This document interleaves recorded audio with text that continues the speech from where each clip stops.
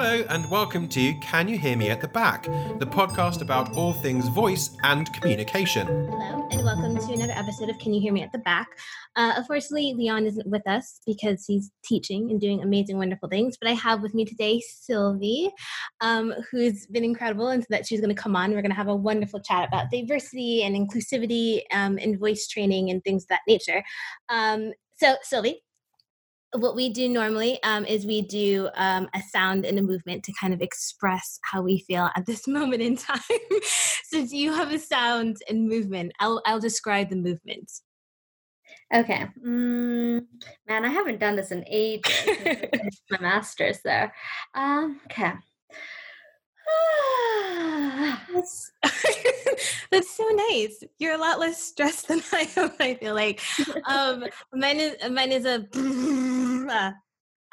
which is just me just shaking my head. Just give us like a little introduction to like who you are, how you kind of a brief thing into how you came into voice, and a little bit of what you do now. Sure. So my name's Sylvie. I have my own business called SLVC Voice Training in London. I also trained where Andrea and Leon trained at the Royal Central School of Speech and Drama for my master's in voice. And so I did that between 2015 and 2017. I'm originally from Canada. So I had studied acting in Vancouver, and I also had my BA in speech communications, which was very interesting because it's completely led me down a completely linear path of understanding how I fell into voice. And once I finished my training, like most traditional voice teachers teach in academia and the performing arts. And so I worked in a musical theater college for a while. I found that it was really, really interesting, but also at the same time, I felt like something was missing. And I think because my family was all corporate and in finance, and I didn't fit into that little slot in the world, I found a way to bridge my work and the language and how I speak to people who are used to be working in that world, who are non-performers, and use the knowledge and the talent that I have from voice training and help them be better communicators in the business world. And that's kind of what I do now. Wow. I didn't know you were in musical. I didn't know you did, you were teaching in musical theater before. Yeah, no, I did that for about just under a year. Right. Yeah. Right. And was there like a crazy difference when you went from kind of music? Because I always imagine going from musical theater to like corporate is like there's a massive difference in there. But I don't really know. I haven't made that like leap yet. I think the massive difference is between performer world and also non-performer and investment banker. Completely different because a lot of them never cross over. And also, even when I was studying acting, the people at the school, we just fought in different ways. I think because of our training, my background, I already had finished a liberal arts degree. And so I thought very differently than just going into a boot camp and learning tech tips and tricks and techniques of acting on screen or in a live room. So I think the main difference is literally those two worlds. And what has prepped me really well is being raised in a family that speaks in that corporate non-performer language and lingo, and the morals and values of being raised in a Chinese Canadian household in a way. And it just really prepared me a lot more to be aligned with the thinking of somebody who works in an office 9 to 5, how they speak to their friends, how they speak to their own colleagues, and how different it is than what we talk about in terms of breath, and how we can start to tailor how we talk about breath with these people, because they understand what breath is, but something like yoga is a little bit more accessible to them, something that takes just as much courage, to let the breath drop in. But when you ask them to stand with soft knees and feel, the bottoms of their feet, it's a little bit different. So finding your way around that is probably the key. But, and it kind of seems to me that that's a very creative thing to do as well, like to try to find something that is a little bit more elusive and kind of ambiguous in a way that we do in kind of acting and drama schools, and make it a little bit more concrete and kind of finite and digestible for people. Like you're really working an incredible creative muscle there, trying to figure out, okay, so maybe if it's not softening feet, maybe it's just standing. And I don't know what language you would use for that, but that seems like it would be something that is quite unique and creative in and of itself. Yeah, and I think it really depends on the individual if they trust you. And because sometimes I can use really, really artsy, really fluffy language and they're okay with it. You really have to listen to what they need and what they want, what type of person they are, as well as what is their comfort zone. Because if all of a sudden someone who's completely logical and analytical, you tell them to, oh, just close your eyes and imagining the eyelids softening on top of your eyes. It works if you come with a spin on mindfulness, but it's really you really have to be able to think on your feet, and I think it's something that drives me a lot is being able to come up with something new all the time so that it doesn't become old, because sometimes when we have curriculums in academia, I get quite bored with that because I like to always think about something new. And also there's so many there's all this political stuff about what you teach and what you don't teach and what teacher teaches what and what you are aligned with. So something that's been amazing for working by myself and for the people that I'm teaching is that everything is always different for each person. And that's actually how I approached my work at the musical theater school. Had like 400 students because I got left with all of them during the circumstance and the situation I was in. But my ethos and philosophy in teaching is always to personalize it. So I gave myself so much more work.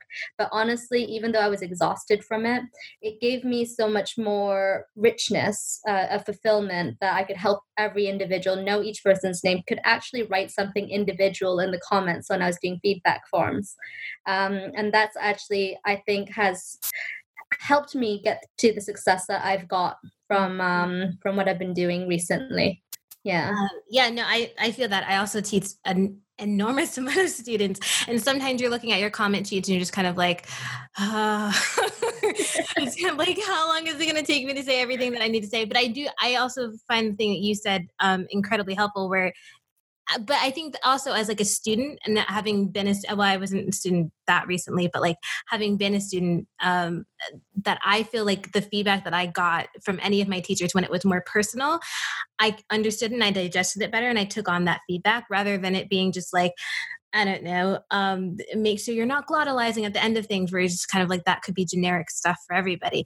Do you find that like that helps you in terms of, because we're having this big discussion, I think, in drama schools like all over, but particularly in voice, about diversity and inclusion. So do you feel like that's part of kind of the story of diversity and inclusion, is kind of bringing a sense of personal to your work and bringing, I don't know, like aspects of who you are into what you do, rather than it just kind of being like, well, this is voice, this is what you need to do a presentation. And this is how you become the best, I don't know, leader or corporate person that you can be, without having, I guess, your input in any of that. Yeah, that makes a lot of sense to me because that is how I teach. I teach from my own perspective, which is, as you can see from the outset, that I'm multicultural, and then you hear me speak and a different accent comes out. Although the English is fluent, I'm in a completely different country where my accent is not natural. I've been implanted here. When you go into the schools, you have people from all over the country, all different accents. And for me, when I moved here, I had no idea that there was more than one accent. Just never thought about it. But also because I'm not from America, we don't have as many regions to really say I'm this accent from this region. In Canada, yes, there are different places where they speak a different language or in a different accent completely, but the part between British Columbia and Ontario and the Maritimes, it sounds generically kind of the same, but obviously there are differences in the qualities of the different accents. And when I was here, I think what helped people to take me in more was that everything that I taught them was a skill. And it was also through me analyzing and observing, not me coming in telling them that this is the right way to do it. I speak in an RP accent. I grew up with RP accent. I grew up with all these cultures and values, and therefore learn from me. And especially if there's international students, some of them have confided in me that it's easier to learn from you because you are different, but you could see that I could put a skill on and I can still speak the same after. And I find that this parallel runs true between both performance students and also my clients who are in corporate. It's just to really understand that you don't need to be ashamed of your identity, but to be able to tap into understanding that you can learn things as a skill. But so much of the stuff like accent is so connected to our own identities. It's really hard to sometimes unwind that psychology. And that's really what I've been working with when I'm teaching most of the people I'm teaching. Yeah. Do you get a lot of, because I mean, I used to teach like voice and performance at Central, which has like older and kind of like more of a corporate feel, less of a performance feel. But I mean, you get elements of both people in it, but I get a lot of people with accent reduction work coming in being like, well, I want to sound like so-and-so because I feel like that will make me more authoritative, or like, I want to sound like this person because, you know, they're on, I don't know, they're on this show and that's what I want to, that's what I would be like. How do you tackle that? Like, I mean, do you even touch it? Like, I don't know. So number one, I don't call it accent reduction. I don't like the word elocution, but I do say accent softening and accent shifting. And a lot of people who've heard me say that say, "Oh my gosh, Sylvie, can I coin that?" Because I know I don't want to steal it from you, but I never really thought about it as shifting. Yeah. And I think of it as shifting because I am shifting sounds when I'm shifting my sounds to sound different. And it's just I think for myself, an easier way to think about it rather than saying I need to reduce my sound or I need to reduce myself, because that your voice is your identity, your accent is part of your voice. I think finding the right ways to frame it and get the right language and the words also helps you in your teaching. There are also different types of companies that teach in different ways, and my ethos and philosophy is not to be ashamed of who you are and understand that your mother tongue is a talent that you have, a skill that you have, that perhaps when people don't understand you, they just don't have the skill either to listen to a type of English that is perhaps more influenced by Indian sounds, by Italian sounds, by French sounds, or by Spanish sounds, or by South American Spanish sounds. And when you start to think about it from that point of view, I think it starts to open up the mind a little bit to know, oh, okay, well, unless somebody told me that my accent is bad, usually it's something that comes up within the self, that comes up with this negative mindset of, oh, my voice is not enough, my accent's not enough. So with that said, accent reduction, I think the way that I've worded myself on my website and how I sell my services and telling people about what I do, I don't usually attract those people. Or if they are asking for accent reduction, they can type it to me that way in my contact form, but I won't be saying the same thing to them, or I might teach them. But also, it could seem quite patronizing. So you just have to figure out what the fine balance is of how it works for you and how you want to teach it. Because some people kind of want to ram it into your throat that, oh, this is not what I use. Yeah. Some people just don't touch it. But then I think it depends how important it is to you for you to address it or not. It's up to you. Yeah, that's a really interesting thing. I never thought of it as like, and I've heard of accent softening, but I've never heard of people using it as accent shifting, which is actually really what we're asking people to do. It's that we're asking, you know, you're talking about like code switching, you're talking about different elements and different situations where we're using one accent over a different accent for various different social reasons. So that's a really interesting and valid point that I should really incorporate into my own thing, into my own stuff, because I don't know, like, I mean, you kind of touched on it in being Canadian, but when I moved to the UK, there was something in me too, where I was kind of like, I was one of maybe two people that looked the way I did, just being like African American, well, being Black of some kind. And I particularly identify as African American. But then also I was one of the few like Americans that were there. And then I was also from the East Coast, which made a big difference. And then you start to kind of see yourself in all the ways that are different You know what I mean? Where you start to walk into a classroom, you go, oh, well, I'm not like this. I'm not like this. I'm not like this. I'm not like this. And I was seeing that a lot in my students, who I also had a very similar experience to you, where they were coming up to me and they're like, oh my gosh, like I feel really great about voice and I feel really great about accent, because like for the first time, somebody who didn't look like me was teaching, or who resembled me in some kind of way as being kind of not your standard, I think, quote unquote voice teacher that we think about in our head when we think about a voice teacher. You look a little bit different and you sound a little bit different. And coming from a place, which I think you do as well, of kind of not being the authority on anything or everything, and kind of being like, well, let's explore that, let's unpack that, let's kind of get to the self, and what you want your voice to express about you. And yeah, no, I completely resonate with that. I was also wondering if it's just kind of like how you felt about your voice and kind of exploring your voice since you moved here, but also since kind of you've been teaching. Like, has there been a shift between like Sylvie before teaching and then Sylvie after teaching, or like before UK and after UK? Like, I was just curious. I think that's an interesting question, because I had studied voice and I had done an intensive voice program for about 5 weeks in Canada. It's the National Voice Intensive. And that's where my voice shifted. It was before the master's. I found it to be quite difficult doing the master's because not everyone worked on their voice prior to going into the program. So there was a lot of a mix of different things happening. So whilst I was at the program, I felt like I didn't really have that much of a voice, to be completely honest, because one, I was the only Canadian there. Two, I'm Chinese Canadian, so that there were no other Chinese people or Asian people in the class. And I felt like I really had to discover how I fit into the UK rather than just think of myself as an international student.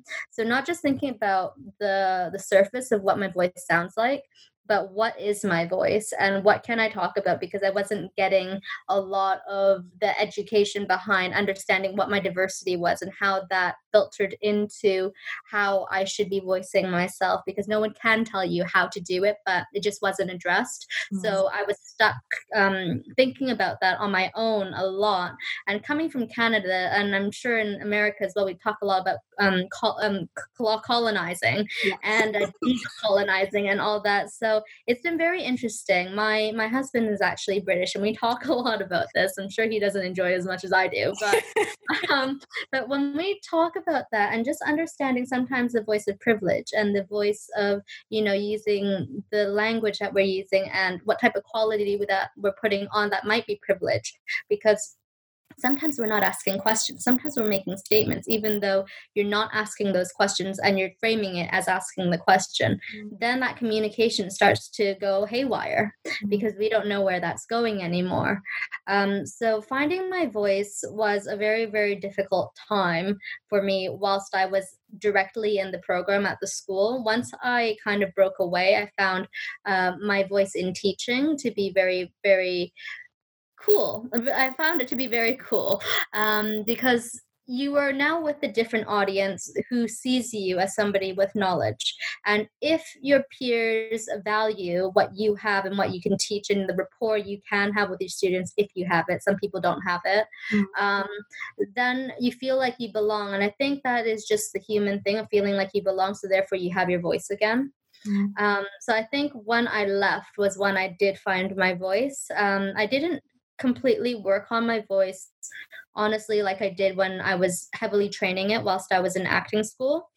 But I think the experience I've had in probably the last 3 years in working with corporates, it has helped me to develop a more authoritative sound, because my journey with using my voice was coming from a little girl's place to finding the woman's sound. And even in my singing, I was singing more in a girl's place rather than connecting to the full lower tones and really embracing that.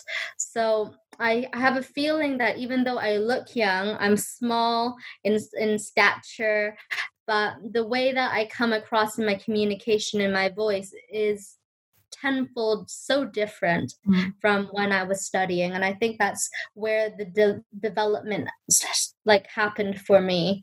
So it wasn't about pitch changes, wasn't about pacing, but mostly that. Yeah. Yeah, this is an interesting thing because I felt the exact same way.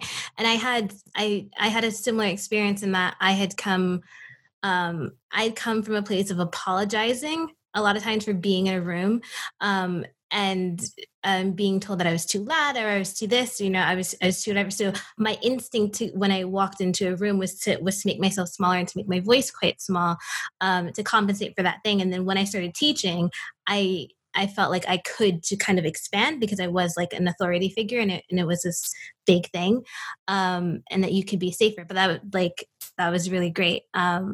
And thank you for sharing that, because you didn't have to share your journey, but that was really insightful, and stuff. So I think that's where I'm going to end it, unless you have any other thoughts or things that you would like to share. Well, I suppose the only thing is try to love your voice, because a lot of people don't love them, and it's really hard to build vocal confidence. But once you find a coach that will work with you in the right way and has the same values, it's just like finding any coach. It's not just to find someone who has the talent or the skill, but someone who listens to you and that you're on the right page. And so hopefully, I hope that you learn to love your voice, to whoever who's listening out there. And yeah, I think I'll leave you there with that. Thank you so much for speaking with us. It's always a joy to talk to you. You're so smart and insightful, and you have all these wonderful insights into voice and things. And especially, I think, coming as minorities into a world that's kind of full of people who don't look like us or sound like us, it's always really great to have another person there, just kind of like talk about your journey, and also just kind of be a sounding board and I don't know, and having lived through the experience. So thank you. Yeah, it was really lovely chatting with you too. I remember meeting you at in person at the Midlands Voice Conference, and that was such a really cool experience to have, because then I could see what you did, and it resonated so well, and we all have such different stories. Yeah.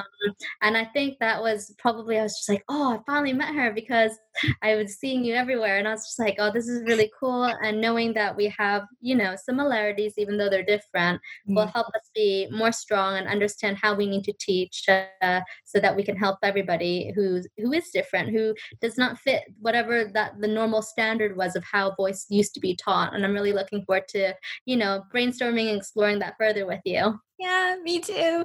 Thank you so much, Sylvie. Thank you. If you want to contact us about anything we said in the podcast, you can reach us on Twitter at CanYouHearPod, or on Instagram at CanYouHearMePodcast. Or you can search for us on Facebook and on YouTube. Or email us at canyouhearmeattheback@gmail.com.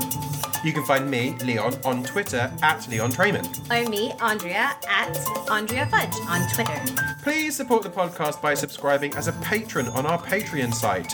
The link is in the show notes. To keep the podcast advertisement-free, as well as get access to cool extra stuff, discounts, bonus episodes, as well as supporting ongoing voice research funding as well. Okay, love you, bye!